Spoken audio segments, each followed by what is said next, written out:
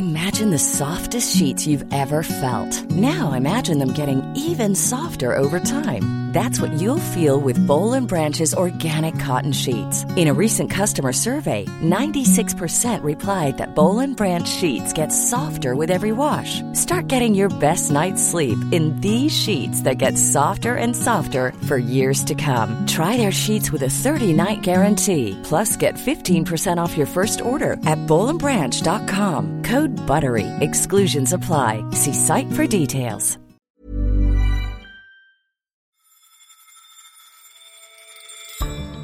Hello and welcome to Money Talks on Economist Radio.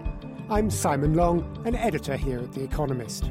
On today's show, how a diverse workforce can help companies break out of their echo chamber. We become more creative when we expose ourselves to more diverse influences. And what does it take to be the world's best poker player? Study a lot, watch what the other players are doing, and not expect that you're going to go from zero to hero anytime soon.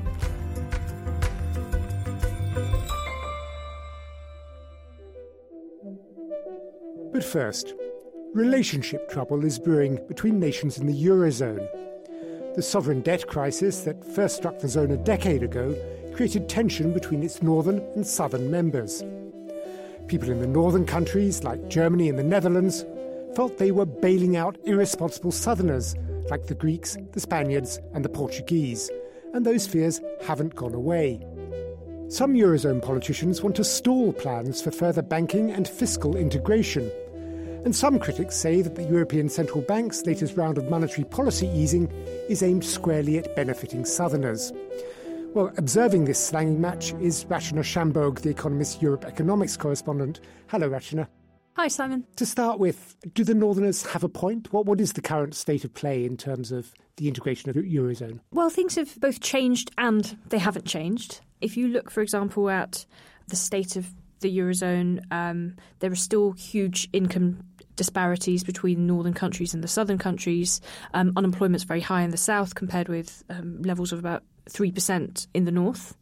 So that sort of picture hasn't changed. We haven't seen a huge amount of convergence between the two parties. And here I'm talking specifically about the early joiners of the euro rather than the Eastern European countries where there has been some convergence.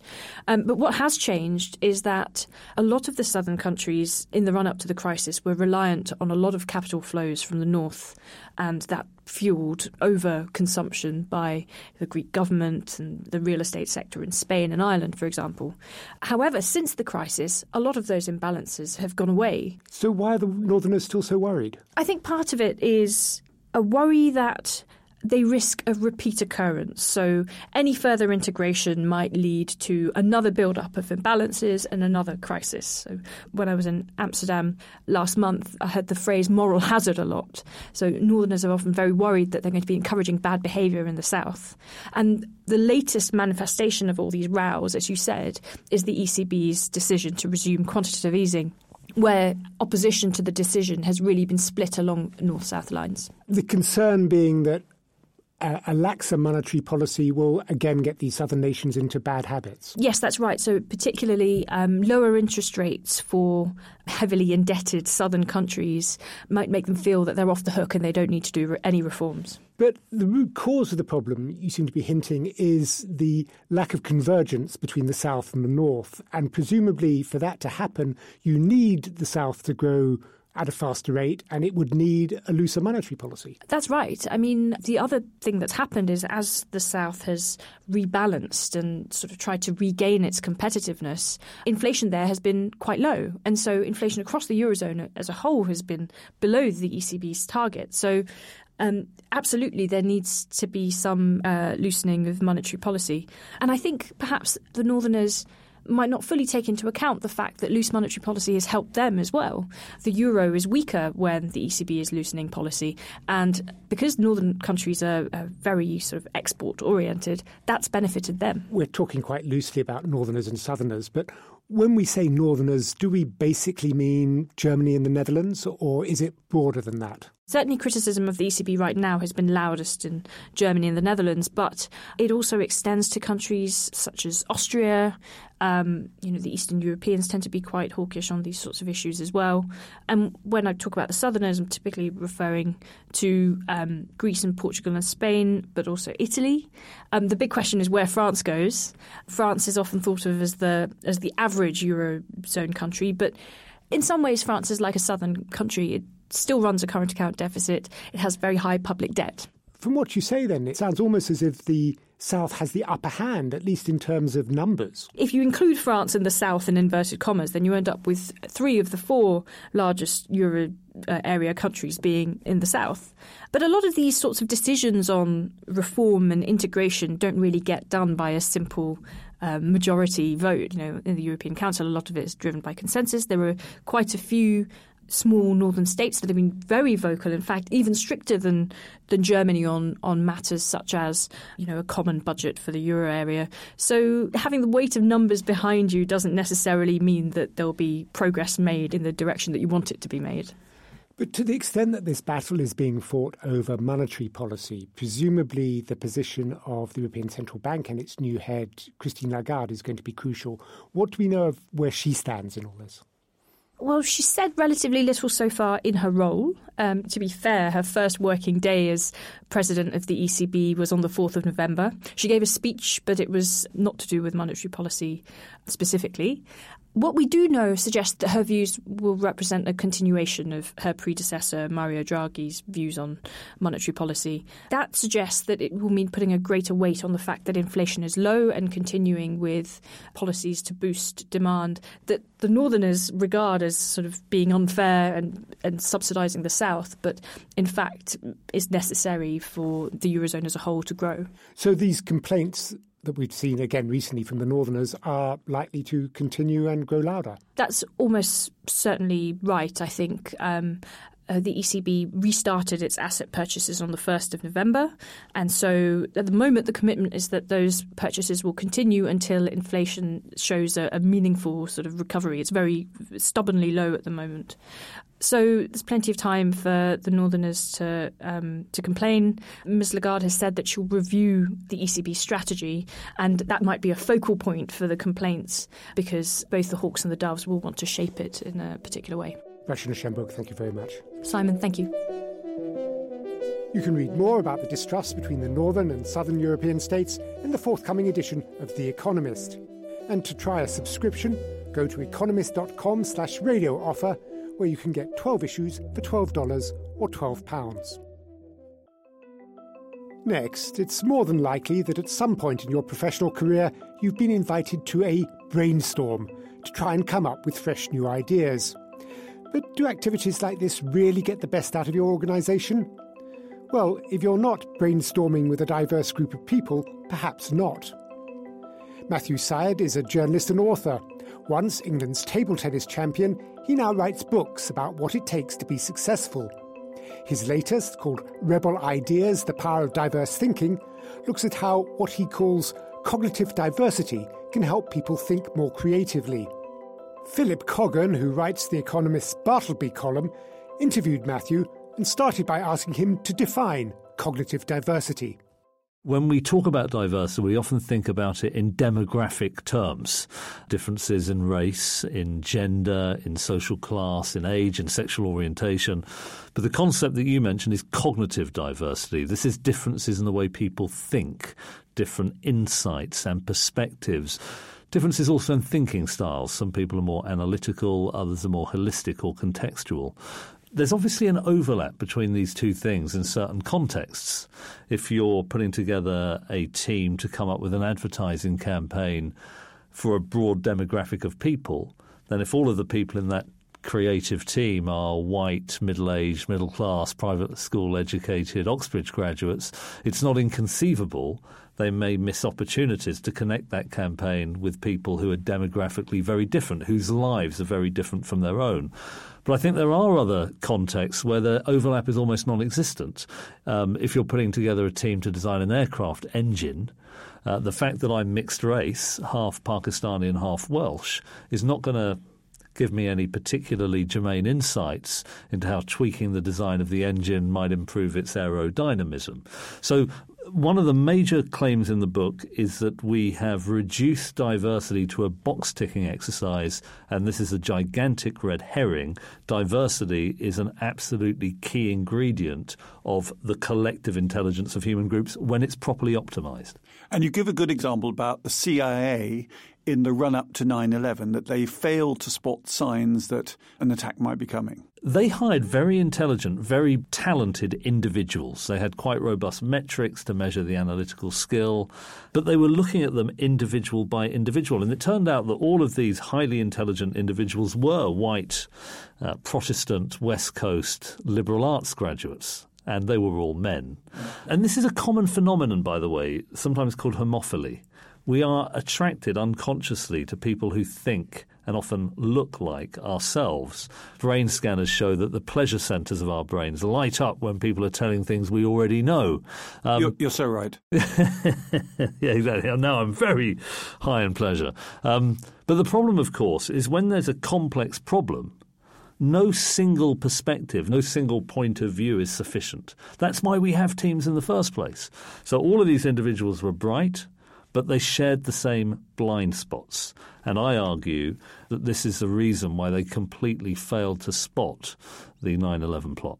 Now, it's not just getting the right people assembled, is it? Because one of the examples you quote from business is a study from Rotterdam which shows that projects which were run by junior managers were more successful than those run by senior managers. Now, why do you think that might be? You would have thought that having the senior person in the room would add to the group.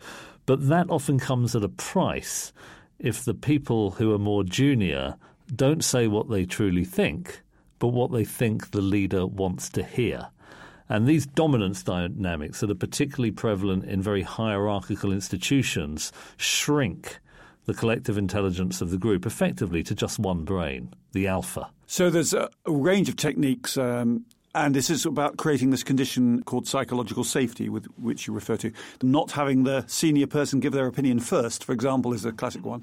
So how do you create the condition of psychological safety? So this is a well-established cultural phenomenon where people feel they can offer their view without being punitively sanctioned if it diverges from the leader. Now, this is incredibly important, but when people hear that you need to have institutions that are psychologically safe, people often think that sounds like a very meek environment. Properly psychological safe are dynamic environments. They're challenging environments. You express an opinion, it's challenged. The idea is challenged, not your self-worth for having disagreed with what the person slightly higher up the hierarchy might have said. We typically think of brainstorming as a way to do things. The problem with that is people often converge upon whatever the leader is saying. An alternative technique, which has been corroborated by randomized controlled trials, is brain writing, where people write their ideas down on a card and then post it on a wall. But because nobody knows who has posted the ideas, it creates a meritocracy of ideas. And then you might vote on them and take them to the next level in smaller groups. That can be a powerful way to, as it were, mitigate the sociological risks associated with hierarchy dynamics. Now, this collaborative approach, you write in a number of ways, and you were involved in it, of course, in helping the England football team get a bit better after 2016. But you say that it's shown up in particular academia and in patent filings. How has that worked? A good way to think about it is when it comes to innovation, patents and science, almost all of this is happening in teams now.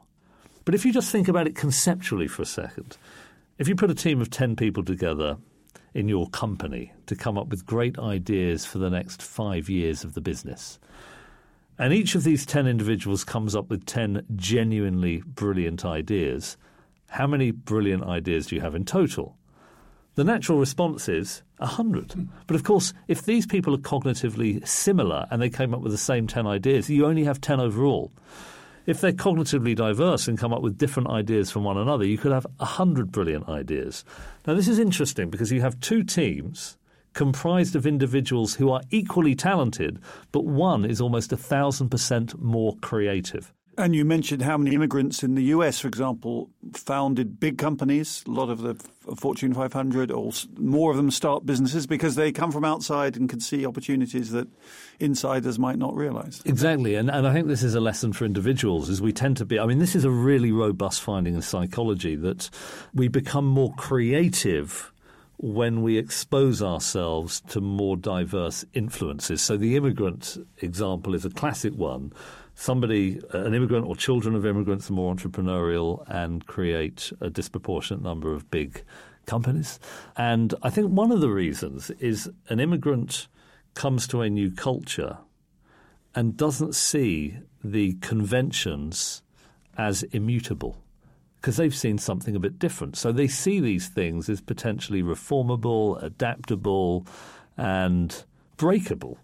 And I think the other reason is they can bring ideas from two disparate cultures together to create that cross-pollination, ideas having sex, as Matt Ridley once called it. But I think we can all have that outsider mindset because we can get trapped by our paradigms. A classic example, if we take industrial history, was the Industrial Revolution, where the second phase was electrification, which offered massive advantages for the industrial trusts that dominated the market at the time. And they had a steam engine in the middle of a factory connected to the machines via this very unreliable and elaborate section of pulleys and levers and crankshafts and so on.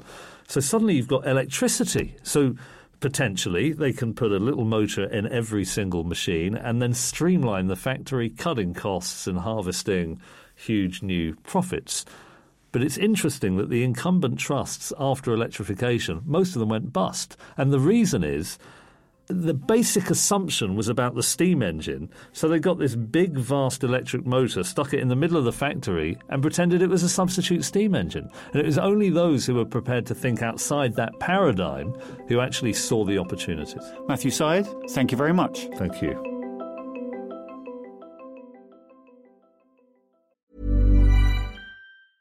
Ready to pop the question? The jewelers at BlueNile.com have got sparkle down to a science with beautiful lab-grown diamonds worthy of your most brilliant moments. Their lab-grown diamonds are independently graded and guaranteed identical to natural diamonds, and they're ready to ship to your door. Go to BlueNile.com and use promo code LISTEN to get $50 off your purchase of $500 or more. That's code LISTEN at BlueNile.com for $50 off. BlueNile.com, code LISTEN.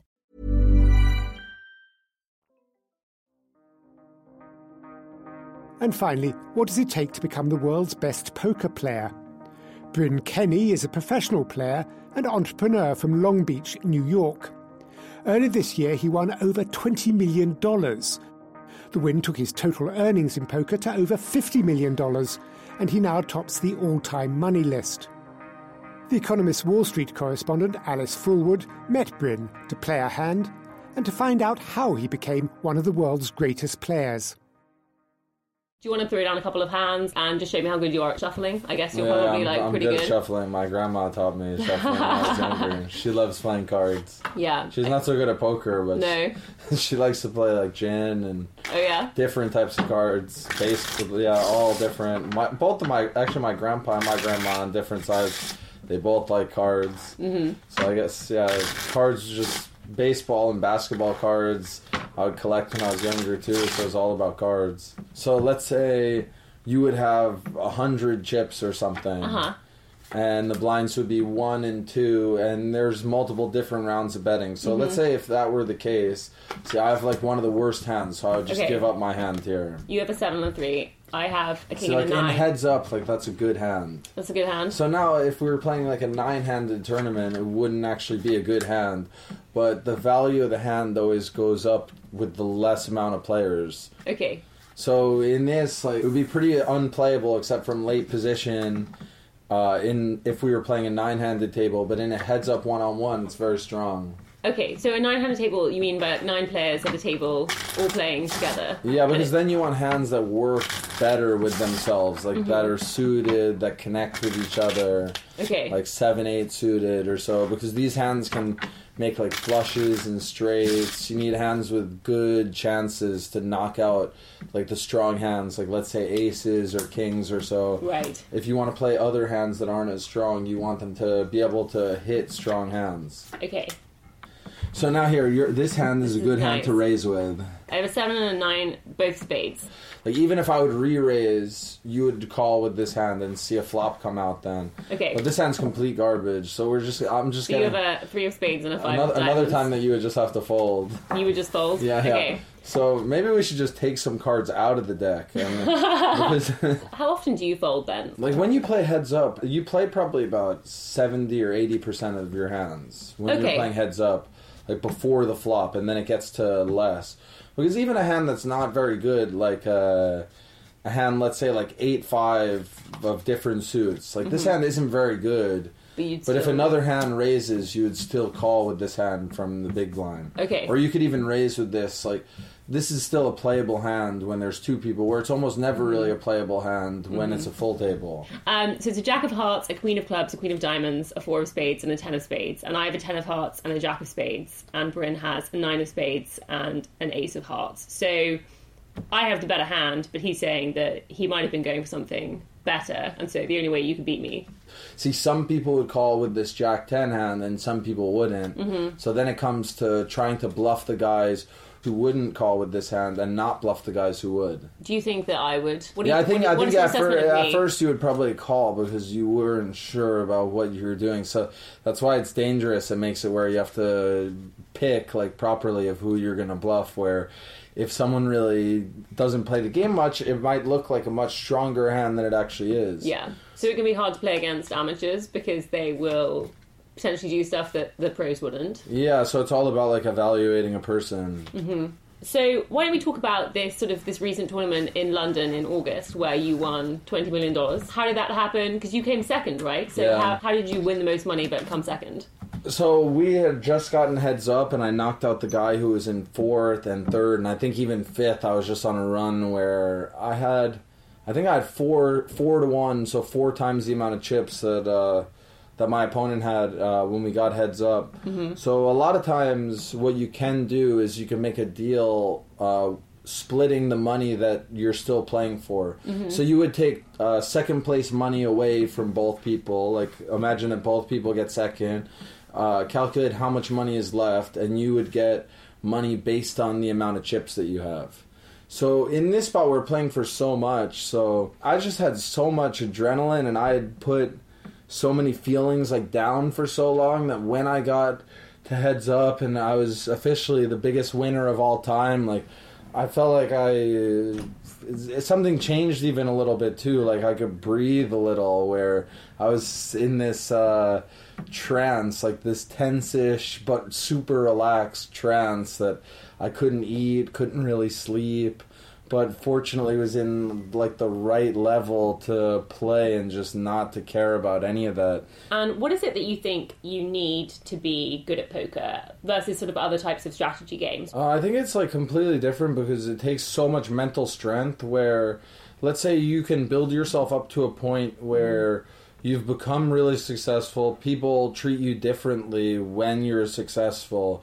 So now all of a sudden you might build this confidence that's not even really there. It's kind of a false sense of confidence. This has started to mess with a lot of people's heads, actually, this fake confidence and then hitting a low point and not being able to take it really.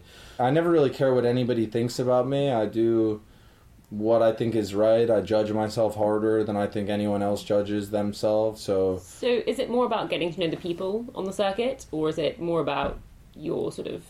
It's a lot about both. Skills. It's about like owning your craft, like just by playing cards, being in a good mindset just so that you can make good decisions for long periods straight. And then at high stakes, it's about knowing the people and trying to formulate a strategy of how you could be at the type of strategy that they have. And finally, what are your best tips for people who want to play? Best tips is, I would say, don't imagine that anything comes easy. If you want to be good at something that like a lot of people want to be good at, like poker. You have to put everything into it. So, I mean, my tips would be study a lot, watch what the other players are doing who are doing the best in the games that you're playing or doing.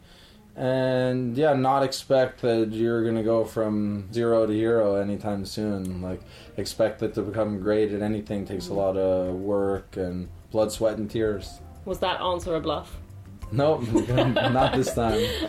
Great. Thank you so much, Bryn. It was really lovely to meet you. Yeah, awesome talking to you. Thanks for having me. And that's all for this edition of Money Talks. Don't forget to rate us on Apple Podcasts or wherever you listen. I'm Simon Long. In London, this is The Economist.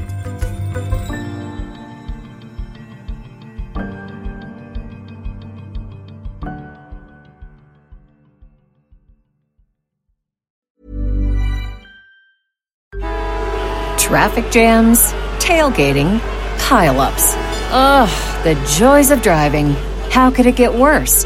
The federal government wants to have a say in what you drive. That's right. The Biden administration's EPA is pushing mandates that would ban 2 out of every 3 vehicles on the road today. Don't let Washington become your backseat driver. Protect the freedom of driving your way. Visit EnergyCitizens.org. Paid for by the American Petroleum Institute.